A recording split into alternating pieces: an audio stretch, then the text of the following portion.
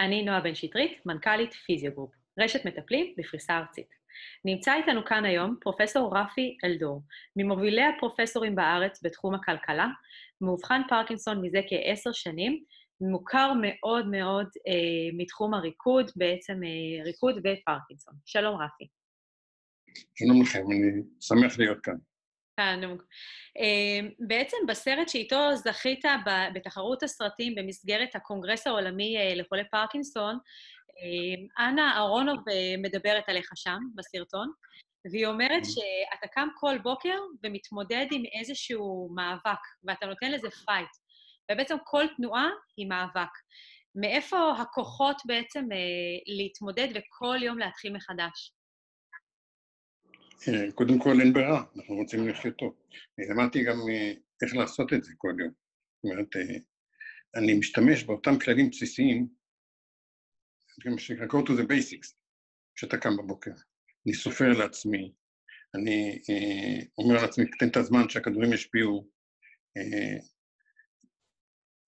הולך לפי הכללים שאני כותב אותם, יש לי אותם כתובים פה על ידי, וכל יום אני עושה אותו דבר. אני גם עכשיו הולך לטלוויזיה, עושה התאמנות לפני הטלוויזיה, אני יודע שאחרי התאמנות אני ארגיש יותר טוב, וכל יום אותה רוטינה. זה מאוד חשוב הסדר יום, כמו שאתה אומר מבחינת תרופות, תרגול. מאיפה בא לך במקור הרעיון בכלל להשתמש בתנועה וריקוד כחלק מטיפול? הרי היום זה common sense, היום זה מאוד מאוד נפוץ ברפואה בטיפול במאובחני פרקינסון, אבל כשאתה התחלת זה לא היה נפוץ. לא היה בכלל, לא היה נפוץ, ומה שקרה זה הדבר המעניין הבא. ניגשתי לניר גלעדי, הרופא שלי, ואחרי זה גם לשרון חסין, ואמרתי להם שתראו, כשאני צועד, כמו שאני צועד מרש, אני נותן לעצמי פקודות, אז אני צועד הרבה יותר טוב. אני גם אומר לעצמי ימין שמאל, ימין שמאל, גם בידיים וגם ברגליים, ואני עושה את זה בצורה כאילו שאני בצבא. ואני מתרכז מאוד רק בצידה. אם אני מדבר בטלפון, אני לא יכול לצעוד. וכשאני עושה את זה, ב100% ריכוז, זה מצליח לי. בואו נלך למסדרון, הלכתי למסדרון איתם, ובכל מקרה הראיתי להם איך אפשר לצעוד, ואמרו לי, ככה לא נראה איש פרקינסון. זה בגלל שככה אני נותן לעצמי פקודות מהמצח, ולא במקום שהתאים שלי כבר מתו. אז אני הכל במנג'מנט, הכל מלמעלה מנהל, ואני אומר לעצמי את הדבר הבא, עד גיל 55, הרגליים שלי, הגוף שלי, נעשה את הראש, הרצאה להרצאה ממקום למקום, מישיבה לישיבה, ומגיל 55, הראש, המוח חייב לתת הוראות לגוף, בשביל ללכת ממקום למקום. זה ממש ככה, אתה בעצם הבנת בעצמך דברים שעליהם עשו אחר כך ניסויים, אתה מדבר על cues אודיטיביים, למשל, cues פנימי, בעצם זריקות עידוד, ובאמת על לתת את הקומנדו הזה מהראש, לתת לגוף להתאמן, אבל למה דווקא ריקוד בסופו של דבר? ריקוד משלוש, כמה סיבות. א', אני ראיתי את הרקדנים עושים תנועות גדולות ורחבות, הבנתי שזה מה שאני צריך לעשות. ואם אני מסתכל על המטוטלת של הרקדנים היא בצד הזאת למעלה, ואני שלי הייתה בצד הזאת למעלה. לא יכולתי להזיז, לא יכולתי לעשות את התנועה הזאת. אז החלטתי שאני, לפי אפקט המטוטלת, אני רוצה להיות רקדן, אבל אני לא אהיה ברישניקוב, אני בריא. לא ברישניקוב, אני בריא, רק בריא. וזהו, זה מספיק לי. ולכן התחלתי לרקוד, וכשאמרתי לאנשים סביבי שאני רוצה, יש לי פרקינסון, אני רוצה לרקוד, וגם למורים, אומרים לי, הסתכלו עליי כמו איזה משוגע. גם, אתה לא יכול לזוז, האדם שלך פה, אתה רוצה לרקוד, איך תרקוד? ואין לך גם קורס לרקצת, וקורס לרקוד, ומי תרצה לרקוד איתך בכלל? אבל אני התגברתי על זה, בעזרת נחישות, והפקודות מהראש. אבל מה היה הראשון? אין לי פעולה אוטומטית. הבחורה שלי, הבת זוג שלי היום, נמצא איתה כבר 7 שנים, הכרתי אותה, כשהכרתי אותה בפרופיל, היה כתוב שאוהבת לרקוד. אז זמנתי אותה לפגישה ראשונה, משהו ריקוד. ואז היא ראתה שאני רוקד טוב. היא ראתה שאני עושה quick slow, ואני עושה לעצמי 1, 2, 3, 4. מה שצריך. היא אומרת, תראה, אתה רוקד טוב, למה אתה סופר? ואז סיפרת, והנה היא באה בהזמנה. כן. וזה ממש ככה, התרגול הזה. עכשיו, איך מתחילים בכלל? איך יוזמים? זאת אומרת, אני מכירה המון מאובחני פרקינסון לצאת מהרוטינה הרגילה שלהם, מהעבודה הרגילה, ופתאום להשקיע את הזמן בפעילות גופנית, איך מתחילים בעצם את הדבר הזה? איך משנים את ההרגל, הדפוס שהיה קיים לפני, והופכים אותו פתאום למקצוענות, לרמה מאוד גבוהה אפילו.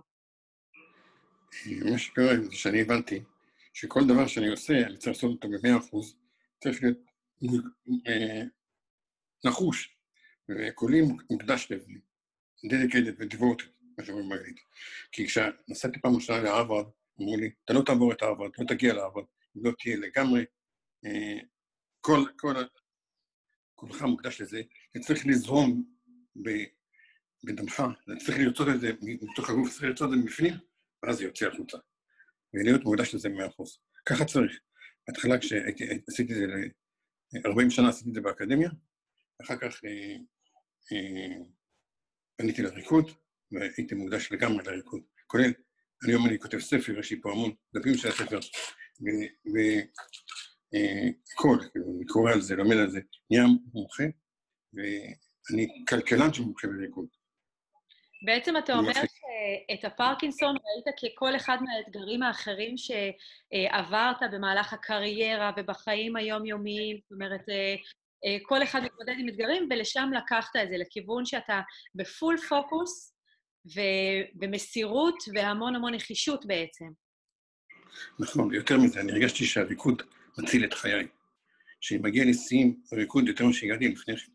אני מצליח להעביר לאנשים יותר מה שהעברתי לפני כן. וקודם הייתי מורה די יום מרוצים, היו לי 22,000 סטודנטים, הכרתי המון ספרים, שיניתי את המקצוע, ואז עברתי לריקוד, אמרתי, נעשה אותו דבר בריקוד. מדהים, מדהים בעיניי. איך אתה מצליח אבל גם להתמיד אחר כך באימון ובתנועה, כי אתה גם בריקוד וגם טאי צ'י וגם תרגילים כלליים לשיווי משקל, איך אתה מצליח לשלב הכל? אני אומר לעצמי שאם אני לא אעשה את זה, א', הרבה אנשים יתחזבו, כי הרבה אנשים כבר מסתכלים עליי, וב', אני עצמי לא יכול להמשיך לחיות. הריקוד הציל את חיי, זה תרתי משמע, זה בפועל. יש הרבה סיבות לזה, ועוד גם אנשים מסביבי שעוזרים לי. ואם אנחנו מתקרבים עכשיו יום עצמאות, אז אני חייב להגיד שהריקוד גרם לי להיות עצמאי לגמרי. אני עצמאי לגמרי נוהג, עושה הכל לבד, ואני אחרי 12 שנה מאובחן, ו20 שנה מרגיש את המחלה. כי לפני שהייתי מאובחן, הלכתי לכל מיני, הרצליה מדיקל סנטר להיבדק, היה לי זה כבר לפני. הרגשתי את זה. כן, אז בעצם אתה אומר, כי היית חייב, כי אם אתה לא תרקוד, אתה מרגיש את ההידרדרות הרבה יותר, ואתה בטח ובטח שלא מאובחן פרקינסון סטנדרטי, גם מבחינת המוטיבציה שלך, ובאמת אני מאוד מאמינה שהרבה אנשים נושאים אליך את העיניים, רואים בך דוגמה, גם נתת להם להעז לחשוף את המחלה, מה שנקרא לצאת מהארון. בדיוק, בדיוק. איך זה היה בהתחלה, כשהובחנת בהתחלה? כשהובחנתי בהתחלה, נשארתי בארון, ייחשתי את זה שנתיים. וברור, כי לא רציתי לספר בעבודה, וזה ברור לכולם, אף אחד לא רוצה. וגם ייחשתי את זה מפני הסביבה שלי. אבל אף פעם זה לא היה נוח שיש פיל לבן בחדר. ולכן, כשיצאתי מהריקוד, ואז יצאתי עם ריקודים יפים, עם סרטים יפים, אמרתי, אתם רוצים לראות מה עושה איש פרקינסון? הנה. ואז כאילו, היה לי מה להתגאות בו. הדבר העיקרי, גם בכתבים, דברים שאני כותב, זה תיקח מהריקוד את הדברים שהם טובים לך, כמו לעמוד זקוף, ללכת צעדים גדולים, ותביא אותם ליום-יום. זה לא חוכמה שהריקוד יהיה יפה, כי אתה לא הולך להיות בריא שנקרא, אתה רוצה ללכת להיות בריא. אבל ללכת להיות בריא, אתה הולך למציאות. צריך לקחת את הריקוד מהריקוד עצמו, למציאות. ושם לממש אותו. לעמוד זקוף, להיות גאה, להסתכל ככה, לא ידעו שאתה אוכל פרקינסון. להסתכל ככה, אני, זה אני. וכמו שהרקדן אומר לך אחריו, להיות king of the dancing floor, ולהיות גאה, וזהו, nobody will. אולי נקביל את זה לטווס, שהוא פורס את כל כנפיו ועומד זקוף לחלוטין, והוא ככה ביום-יום, גם כשהוא צריך להרשים, אבל גם לפעמים לא כשהוא צריך להרשים, וזה משהו שבאמת מאוד קשור לשם. עכשיו, אני אשמח לשמוע ממך, מהי עצת הזהב שלך לאדם שעכשיו אובחן עם פרקינסון? עצת הזהב זה בדרך כלל לעשות את ללמוד לרקוד, מי אוהב את זה, פחות לקחת תרופות שמציעים לו. כי אני הרגשתי בהתחלה שהריקוד עוזר לי הרבה יותר מהתרופות. בהמשך אתה צריך את התרופות. אתה חייב תרופות. היום אני חייב תרופות. בהתחלה הריקוד יותר חשוב. עכשיו, למה צריך ללמוד את זה ב-100% מהזמן להגיש לזה? כי תרגילים שלמדתי בהתחלה, אני חושב טבועים בי, אני יכול לעשות אותם רק בגלל שלמדתי אותם כבר בהתחלה. אם לא הייתי לומד אותם, אני מחכה ליום, לא הייתי מצליח. וכשאני רוצה היום לצאת בפריזי, אני יכול לצאת בכל מיני שיטות, חלק מהשיטות, שיטות ריקוד. יש לי המון טריקים שאני משתמש במשך היום, שלקוחות מתחום הריקוד, למשל, ללכת ולדרוך עם העקב, לצד גדול צריך לדרוך עם העקב, לתת תנופה לדרוך עם העקב ברגל הקדמית. ואת זה אתה לומד בריקוד, בוואלס, בטנגו. אתה פשוט לומד את הגוף שלך. למדתי את הגוף שלי, למדתי לרקוד כמו תינוק, כמו ילד שהולך לרקוד, ולמדתי את הגוף שלי בעזרת הריקוד, כל חלק מהגוף, ולדעת להניע כל חלק מהגוף. וזה עזר לי מאוד. זה מאוד חשוב מה שאתה אומר, כי אני באה מעולם הפיזיותרפיה, עם הרבה מאוד ניסיון בטיפול במאובחני פרקינסון, ובאמת, אחת המטרות שלנו היא תמיד להכין את האדם לשלב מאוחר יותר. זאת אומרת, בשלב מוקדם ללמד טכניקות לתפקוד ביום-יום, להליכה, לשיווי משקל, איך לקום מכיסא, להטמיע כמה שיותר, שזה יהיה יותר קל ללמוד אחר כך. בעצם ממש להכין כל הזמן לשלב הבא, וגם מה שאתה אומר מאוד חשוב, להיות כל הזמן בתנועה, וחשוב למצוא משהו שאתה אוהב. היה לי בעבר מאובחן פרקינסון צעיר יחסית, שהיה עולה על סקטבורד, שבהליכה היו הרבה פריזינג, למשל, אבל כשסקטבורד פתאום זה היה משהו שהוטמע בו מגיל כל כך צעיר, זה היה אדם אחר. פנטסטי. כן. אני אומר לכל אחד שיעשה את הספורט שהוא אוהב, ויתמחה בו. אני נותן לזה, בהרצאות שלי, אני נותן לזה 3 לבל של תנועה. א', צריך להיות תנועה ביום-יום, ממקום למקום, לא שיגישו לך דברים שתיקח לבד, שתעלה קצת מדרגות, תעשה דברים בתנועה, כן בתנועה. דבר שני, תמצא לך כמה סוגי ספורט לעסוק בהם, פינג פונג, ריקוד, סקייטבורד וכו'. אבל שלישי, זה הרמה השלישית, הכי גבוהה. אם אתה רוצה להתמצא, להיות מומחה בספורט אחד שאתה אוהב, ולהצליח בו, תתרכז בו, זאת אומרת, תעשה הרבה יותר. שלב ראשון זה רגיל, שלב שני זה למצוא כמה סוגי ספורט, שלב שלישי להתרכז באחד ולהיות מקצוען. נפלא. מדהים שאתה אומר את זה כמאובחן פרקינסון, אבל זה נכון לכל דבר בחיים שלנו, גם לאנשים בריאים, גם לאנשים שמתמודדים עם מחלה כזו או אחרת. זאת אומרת, להיות בתנועה, להכיר את הגוף, ולקחת את זה לרמה הגבוהה הבאה, להתמקצע מאוד בדבר אחד ספציפי. וגם להכין את הגוף שלך ואת המנטליות שלך לשלב אחר, במוקדם הרבה יותר בעצם. נכון. אני תמיד אומר להם שהם צריכים לקחת את התפקיד של מנהלי המחלה. הם צריכים להיות אחראים על הכל. הם לא לברוח מזה. להיות אחראים על התרופות, על התרגול, על התזונה, על התעוזה, על התקווה, התקווה זה להיות אופטימיים, על השינה, התנועה, את התענוג שצריכים כל יום ליהנות ממנו. ואחרי שהם נהנים כל יום, אני איתם ויצליחו. לגמרי, זה כל כך חשוב, כל מה שאתה מדבר עליו. גם מבחינת תמיכה, אני יודעת שאתה כותב על זה גם הרבה, תמיכה של משפחה, חברים וסביבה. נכון. הרבה פעמים אנשים מתייחסים למאובחן עצמו, וצריך לתת גם הרבה מקום לבני הזוג, למשפחה. מה העצה שלך גם לבני הזוג? איך אפשר לעזור למישהו? כי מצד אחד אנשים מאוד מעודדים, טוב, תקום, בוא תעשה תרגילים, או אפילו לפעמים אני רואה אנשים ברחוב מושכים את בן הזוג כשיש את הפריזינג, במקום אולי ללמד טכניקות קצת יותר טובות. מה היית מייעץ לבני הזוג ולמשפחה? מה הכי היה עוזר לך לקבל כתמיכה? שהם יתמצאו במה שאני עושה. זאת אומרת, אם אני רוקד, שהם יתמצאו וייכנסו לזה כחלק מהריקוד. אז ברגע שהם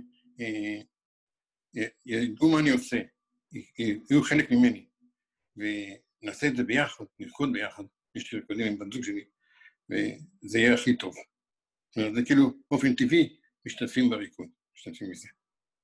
לגמרי. זאת אומרת, להיות שותפים לגמרי בכל התהליך, בלמידה ובצמיחה ביחד בעצם, שיש פרויקט משותף.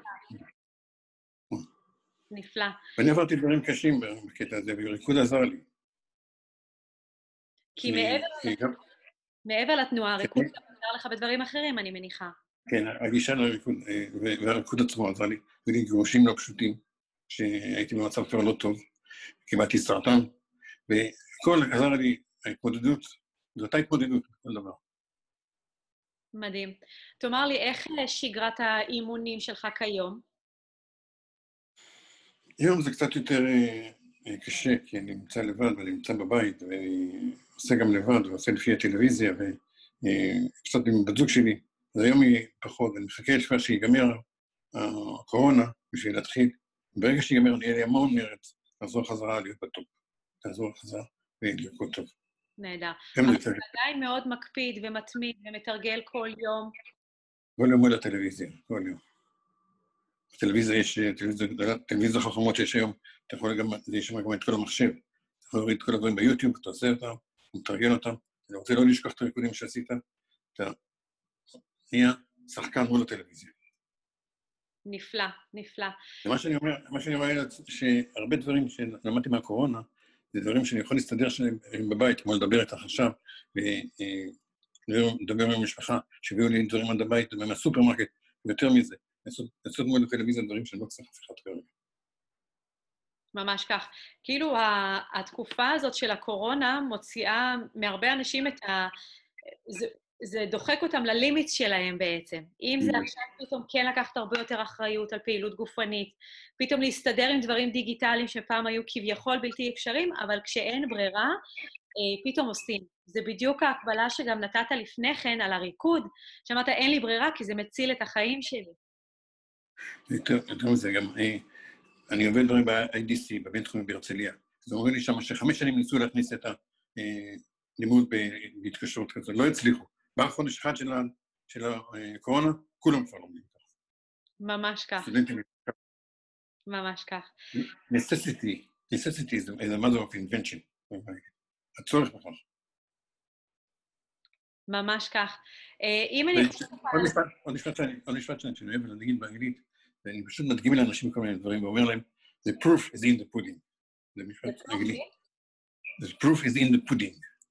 The pudding. הפודינג הוא טוב, אז כל מה שעשינו זה טוב. הרי זה בסופו של דבר סיבה ותוצאה. אם עשינו את הפעולות הנכונות כל הזמן לאורך זמן, אנחנו נקצור את הפירות ונרגיש את זה גם לאורך זמן. זה לא הגיוני. נכון, עכשיו יש להם דוגמה של מישהו שעשה את זה לאורך זמן. צריך להתמיד בזה 10 שנים. ועכשיו, היום 12 שנה אחרי שהובחנתי, ו20 שנה אחרי שאני הרגשתי את זה, עדיין עצמאי. זה נפלא, זה נפלא. והלוואי וכל הצופים שלנו באמת יקבלו ממך השראה. אני חושבת שזה מדהים, כי לא עסקת בריקוד לפני כן, פתאום נכנסת לעולם חדש, אתה מופיע על במות בערוצי טלוויזיה, זוכה בפרס מטעם בקונגרס הפרקינסון העולמי. זאת אומרת, זה להביא את עצמך לשיא חדש, ואני באמת מאמינה שכל אחד יכול להביא את עצמו לשיא מסוים. גם אם לא היית פעיל גופנית לפני ההבחנה, קח את זה כהזדמנות להתחיל בפעילות גופנית, להתמיד, להשקיע בעצם, ולהביא את עצמך כן לבריאות מיטבית ככל הניתן. 100%. אני חושב שבמהלך התקופה למדתי קצת מהמקצוע שלך, להיות פיזיותרפיסט, כאילו, ללמוד על הגוף, מה אפשר לעשות, והייתי צריך ללמוד מהרבה מקצועות. ואפילו קצת איך להיות רופא לעצמי, מה הכדורים שמתאימים לי, וגם קצת אולי לשנות את התייחסות של הרופאים פה בארץ, לנושא הזה של הריקוד והספורט, בכלל. היום המלצות, הם לא כמו שהמלצות, היו כשאני נכנסתי. לחלוטין, זה כל הזמן משתכלל. גם אנשי המקצוע, אני אספר כעצמי, אנשי המקצוע לומדים המון מהמטופלים שלהם. המון. את כל הטריקים, את כל הקיוז למיניהם, את הלך רוח, אפילו מינון של תרופות, ואת זה אנחנו יכולים להפיץ אחר כך הלאה בעצם כעוד טריקים בעצם וטיפים לאנשים אחרים. וזאת המטרה שלנו תמיד, ללמוד אחד מהשני. אתה גם מאוד עודד את האנשים להיות פעילים בקבוצות למיניהן, לפתוח את הדברים. ודרך אגב, ההרצאות הכי נחמדות שלי היו מול פיזיותרפיסטים, אבל גם מול אנשים, גם מול מתמודדים, שאלות של אלה שבאו יחד מתמודדים. לפעמים מתמודדים מתביישים. נכון. אז חשוב שהקרובים שלנו ישאלו את השאלות שלהם. נכון, אבל זה מאוד חשוב לשאול, כי ככה לומדים.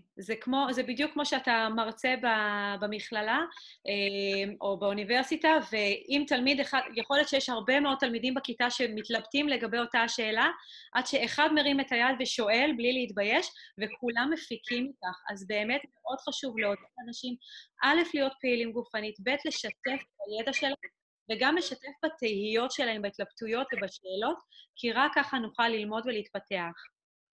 אני אומר להם שמה שיש לי, להם, יש לי, ונותן להם את הדוגמה שלי מה אני עושה, ואני אספר להם על אפקט המטוטלת, ומשתדל, כל פעם זה קשה לי, כל יום קשה לי מחדש, וקשה לי עוד יותר, כל יום זה עוד יותר קשה, אני מתמודד. אהבתי מאוד משפט שלך של צריך להיות ניצב כלולב בסוכות, ולא כסביבון נוטה הצידה בחנוכה. בדיוק. ואני חושבת שזה מאוד נכון, גם כל הזמן להשתמש במיינד, במוח, לתת את הקומנדו הזה לגוף, כדי לפעול בצורה נכונה ולהיות עסוק בלא מולטי-טאסקינג ולא דואל-טאסקינג, רק במשימה אחת חשובה לאותו הרגע. בדיוק. יש סכנת נפילה, למשל. נכון, זה מאוד נכון. כן, יש לך כמה מילות סיכום ככה לצופים שלנו? אם הם יעשו מה שאנחנו ממליצים ממה שכתוב לנו, הם קוראים לזה 10 הדיברות הצופים, הם יצילו את חייהם. הם לא יפלו, הם ישמעו על עצמם, יהיה לנו טוב. ממש כך, וזה אחריות של כל אחד לנהל את המחלה שלו גם כן, כמו שציינת, והוא זה שבא עם הדברים והשאלות לרופאים, למטפלים, לבני המשפחה, וחייב להעלות את הצורך שלו. צריך להיות אופטימיים. מחר יהיה... Tomorrow is another day. מחר יהיה יותר טוב. וכל יום מחדש, ליהנות באותו רגע. נפלא. אני יכולה לדבר איתך כאן שעות, אני מאוד רוצה להאמין שבקרוב נוכל להיפגש ואני ראיין אותך גם פנים מול פנים, ונוכל להמשיך בשיחות, כי בהחלט יש לך המון ידע, ויש הרבה דברים לשתף ולשוחח עליהם. שמחתי להיות פה, בעתיד שניפגש פנים מול פנים, אני אדגים לכם איך כל מיני טריקים, איך אני משתחרר מכל מיני נקודות. תיזהר, רקדתי פעם סלסה, תיזהר. אני דווקא אשמח, אני אוהב סלסה. בסדר גמור. תודה רבה רבה לך. להתראות. תודה רבה.